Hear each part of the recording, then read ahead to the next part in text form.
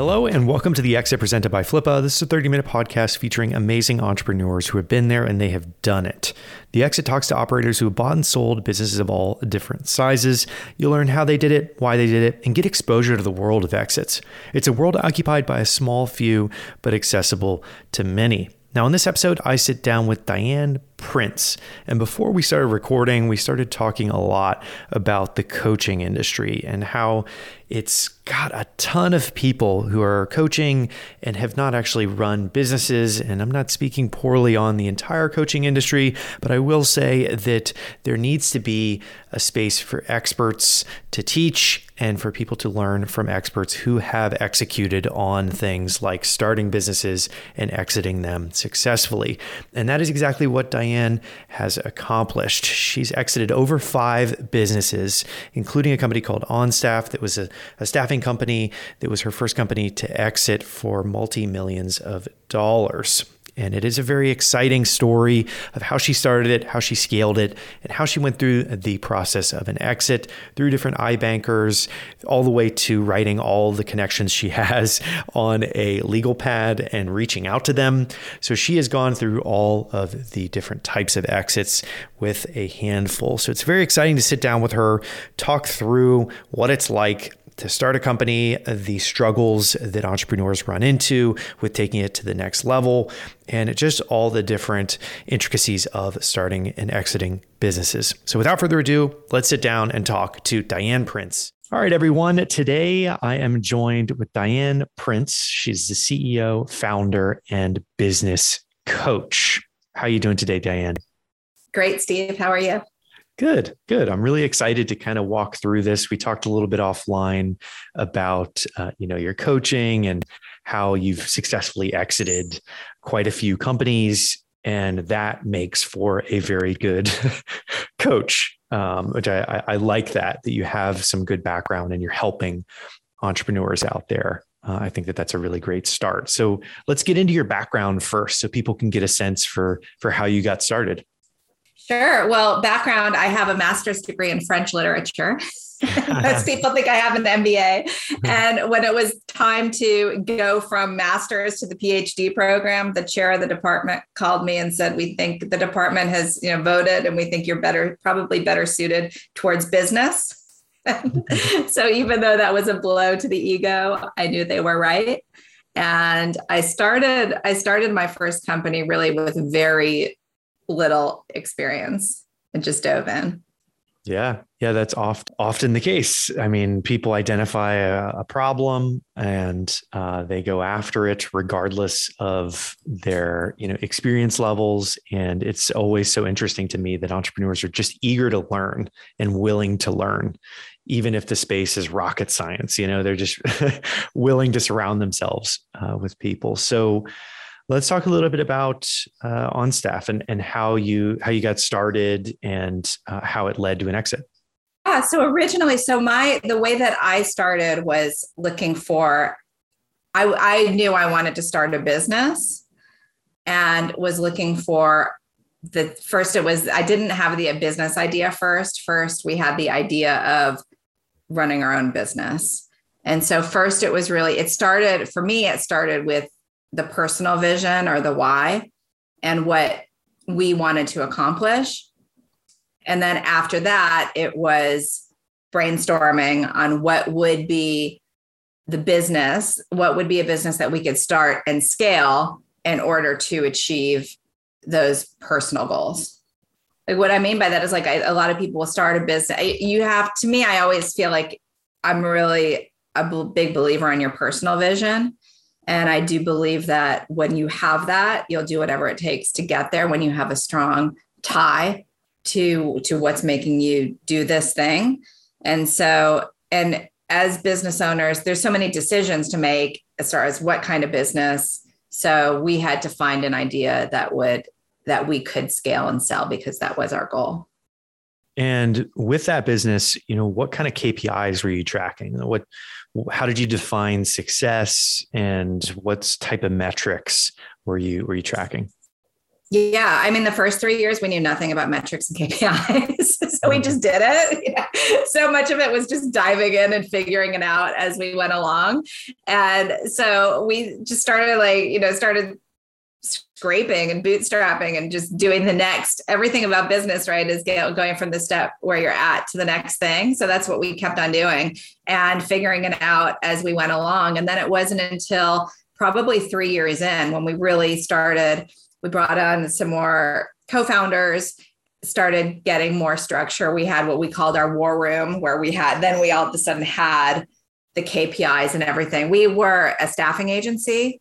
So our main KPIs were basically how many people. We had thousands of temporary employees working around the country. So that was our main thing, basically, was how many employees we had on assignment. And in terms of the exit itself as a staffing agency, how did that come about, and who acquired the business? Yeah, and I would say, like, with a recruitment firm, because a lot of people ask me about scaling their direct hire staffing agency. We were a contract staffing business. And so I'm always looking at businesses on what is your recurring revenue? If you're looking to exit, what is the value that you can bring to someone who's going to purchase your company? When we really started with the exit in mind. Now, it might be different from a lot of people who are starting businesses, but we always had the exit in mind. So pretty early on, it didn't take that long. It was 6 years from scratch to exiting. But pretty early on, we started meeting with advisors, and an investment banker was one of our strongest advisors, because we would go to him every quarter and say, this is where we're at. He knew our goal. So he knew he would have a piece of it later on. And so he became really important to us. So we would go to him and basically tell him where we're at, what are the next steps. And then we just kept on following those steps. So eventually this is a part, I know you're going to ask me a question about what I learned later or what I would have done differently, but, it's very typical. And as you know, I coach and I work with a lot of business owners, and it's very typical that you start this thing and it's so exciting. And then all of a sudden you have this thing and all you want to do is get rid of it. So I'm sure a lot of your listeners could relate to that. Mm-hmm. So honestly, that is basically where we were at. Like, we could not wait to get rid of this thing, but it got to a point, like, we had our first $1 million week where we had a valuable asset. And so it became time to take it to market. And then when we did, it was not necessarily a smooth process. It was 9/11 happened in the middle of our deal process. So there were a lot of ups and downs until we got that big fat check. Yeah. Then kind of that black swan event, I think that's been coming up quite a lot over the past couple of months with the people I've been talking to, because we just kind of have been in the midst of one of those kind of black swan events where people that are, you see who's prepared, who's not prepared. And it's a very tricky thing to even get ready for. So how, you mentioned a little bit about that you felt it was time to sell. And you've described the feeling that a lot of people feel of like, oh, wow, I just incurred all these responsibilities when I wanted to be my own boss. I actually incurred way more responsibilities than I even thought I was going to, and they want to get rid of it. So that's a good segue into when the right time to sell is. So for the entrepreneurs that are listening, whether you have a business or you're wanting to start one, for you and the people that you've coached in the past, what do you say is the right time for them to sell? Every business being different, obviously. Yeah, every business being different, every person and every entrepreneur is different. Mm-hmm. I would say, and that's where I believe that when you know how you want to live your life, every decision that you take in the business as you're building a business is going to affect how you live your life. So I'm going to answer the question in more of a preventative way before answering how you know it's time to sell. Will make you sell in a way that is better timing, is if you can run the business in a way that there's always going to be problems. this is going to be stressful, especially if you're successful, if you're bringing in multi-millions of dollars, even if it's six figures, it's stressful. And knowing that and having tools in place to mitigate that stress so that you're not so anxious that you want to sell it. And it's really common too, where startups are so scrappy at the beginning, you're watching every penny. And then at the end of it, you're willing to leave hundreds of thousands, millions of dollars on the table just to get the deal done. So to answer your question, I don't know. I don't think that there's a blanket answer to that when it's time to exit. I think it's different for everybody. And I think it's also, and you don't know, some of my clients will talk about, well, what would they do after they sold? I was just talking to a husband and wife team and she was worried about what he would do. And you just don't know. I mean, it's kind of like having a baby or, you don't know what it's like until you're there. Mm-hmm. So I know this is probably a vague answer and I don't like vagueness, but I think it's just, business is so personal. Entrepreneurship is personal. Mm-hmm. And to me, that's the biggest gift of being an entrepreneur is you get to do things the way that you want to do them. So I really think it's personal for mm-hmm. everybody. Yeah, totally agree. Everybody's different. And also probably one of the foundational pieces is everybody's at a different chapter in their life that's defined by them. So, some people, I've talked to multiple entrepreneurs that were, they were just getting started with their mm-hmm. careers and their business partner or their co-founders were about to retire. So those two chapters together in a business are going to be very different in their decision-making, right? Because one person's ready to kind of hang up a little bit and relax and retire. And then the other person's just getting revved up and wants to keep going. And I think that there's a lot to say about the individual. And like you said, it's very personal for each founder. And then for the business side, obviously it's when your business is in an upswing, that's a great time to sell when things are looking good. You don't want to sell when you're desperate. I have done that before. It's not as good of an outcome. It's when things are going really well. So looking at, besides the personal part, like actually the business part, when you have good, solid recurring revenue, those are good times. So when it's still a good timing in the market. So you don't want to wait until the life cycle of the market is tanking and it's a fire sale. So really when you really have an asset that's valuable, mm-hmm. like anything, like real estate, it's, the best time to sell is when the market's hot. Hey guys, Steve here, and taking a quick pause from the interview. I know that selling a business can feel unattainable and just out of reach for everybody, but it's definitely something that is very reachable for people that are listening to this podcast with Flippa. And I've mentioned that this show is presented by Flippa. They have over 3 million users on their platform who are looking to acquire everything from content sites to e-commerce stores to SaaS platforms or even mobile applications.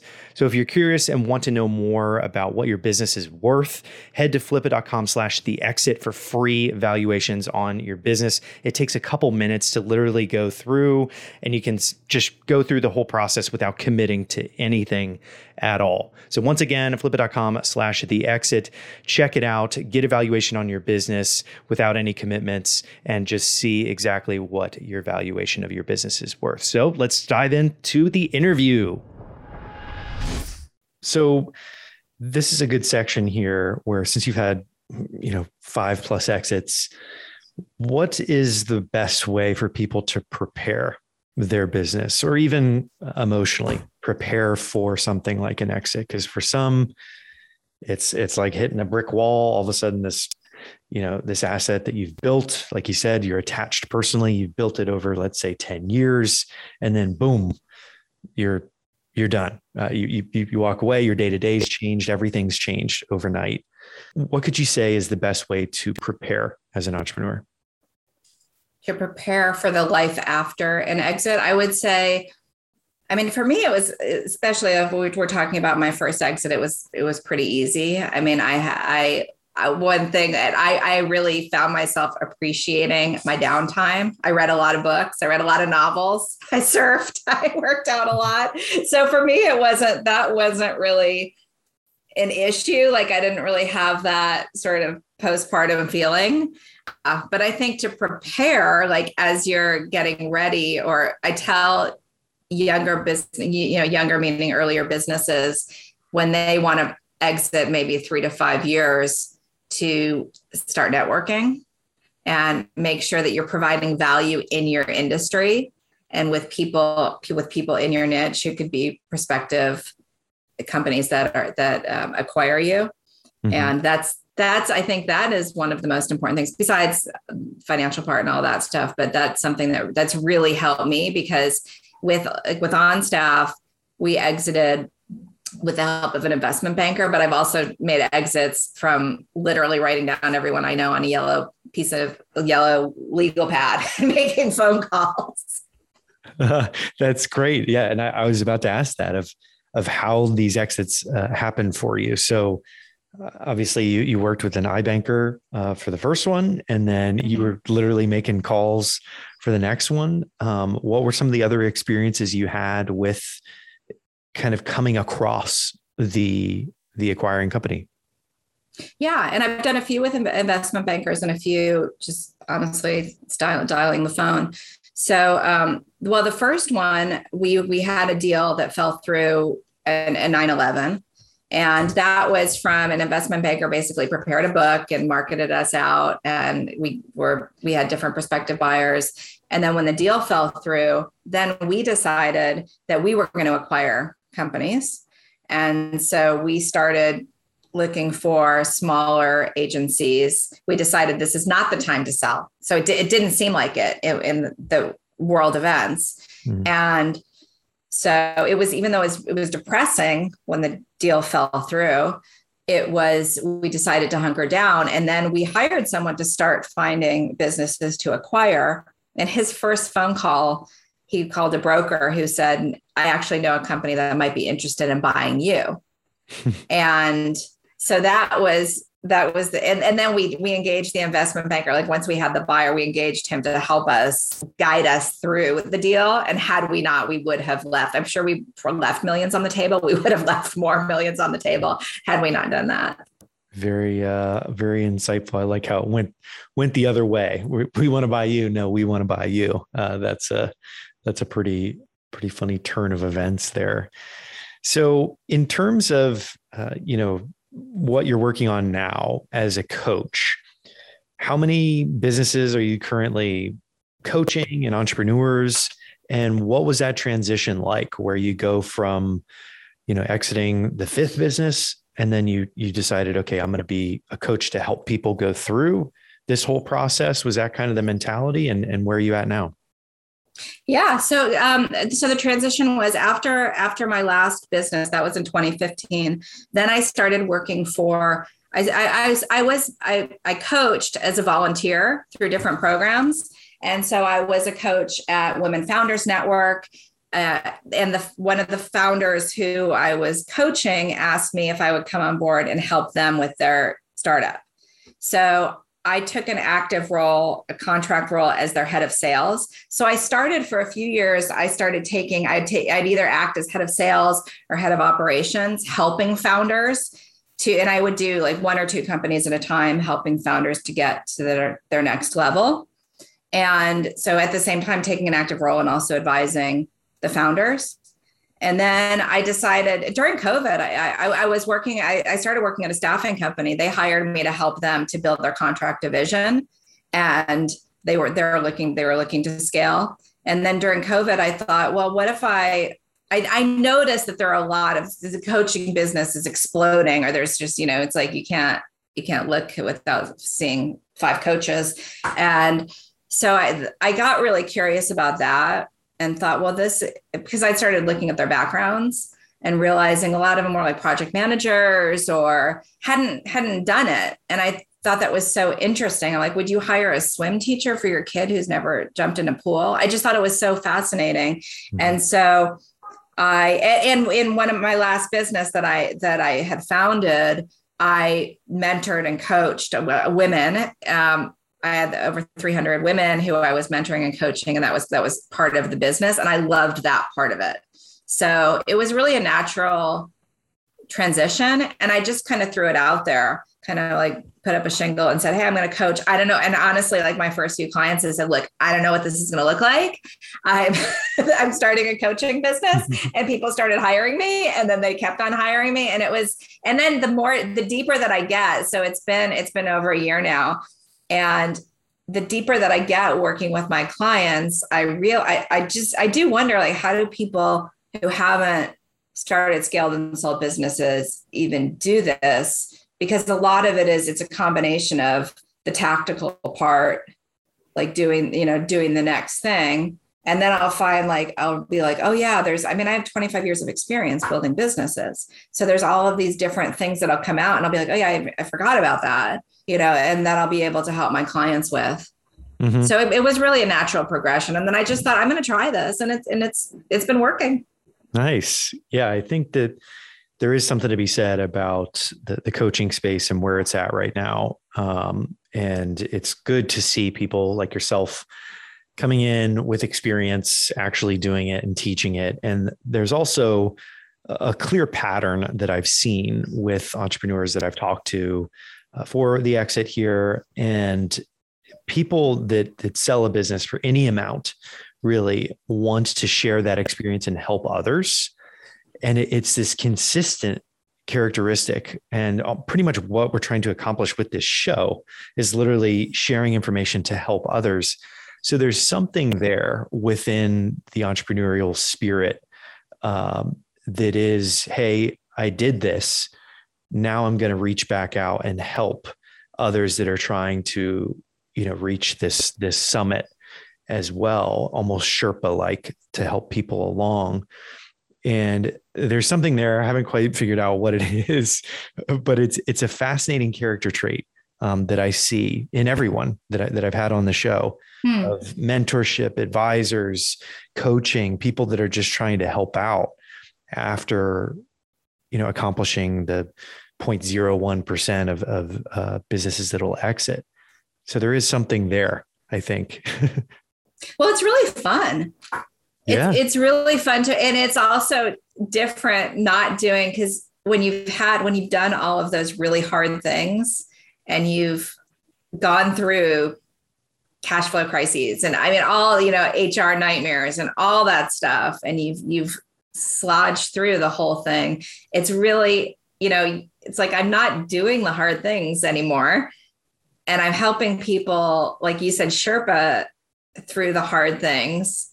And yeah, it's very, every time I get off a call, I'm like, wow, it's very rewarding. Yeah. Yeah. And I think that there's problems that you encounter with operating a business that, like you said, you with experience having done it, other people can't actually provide honest advice on how to go through that. If you've never done it yourself, it's mere speculating, like you're literally just theorizing as to, oh, this is what you could do, instead of, oh, this is what I did, and it's such a huge difference, a huge difference between the two. But those are the questions that I have. That leads me to my finale question here on the show. We always ask everyone one consistent question to kind of get a little data point on everyone. So knowing what you know now, what would you tell Diane 10 years ago? Write the story as you're going. Write the story as you're going. Interesting. So making videos, writing blogs, can you elaborate a little bit on how you would document? Yeah. I think all of the above, and probably even a book. Like I think that was consistently sort of throughout the years. And I love writing the story. I'm writing the story now, but to have, I have a few pictures from back in the day and the side of the house. And we started the business that we built to $50 million in revenue. And so documenting, like looking back, the more that I could have documented, because that is such valuable information and inspiration. Yeah. Well said. Well said. Well, those are all the questions that I have for you, Diane. What are you working on now? We kind of touched on that. And where can people learn more about what you're doing? So I work with individual business owners, entrepreneurs, founders, and my website is dianeprince.co. People can book. I usually do free consultations to make sure that I'm the right fit, that I can help people. And so you can book straight from my website. I can be found all over the place too on social media. I'm on LinkedIn mostly. And I'm working with individual business owners to help them to get to where they want to get to I always look at the personal vision, as I mentioned earlier, as the goal, and then how to get from where they are today to the next step, and so on. Nice. Well, thank you for everything that you're doing for the coaching space as an actual coach that has been there and done that. Wherever you guys are listening on Spotify, iTunes, or SoundCloud, all the links that Diane mentioned will be in the show notes. But once again, thank you so much, Diane. Thanks, Steve.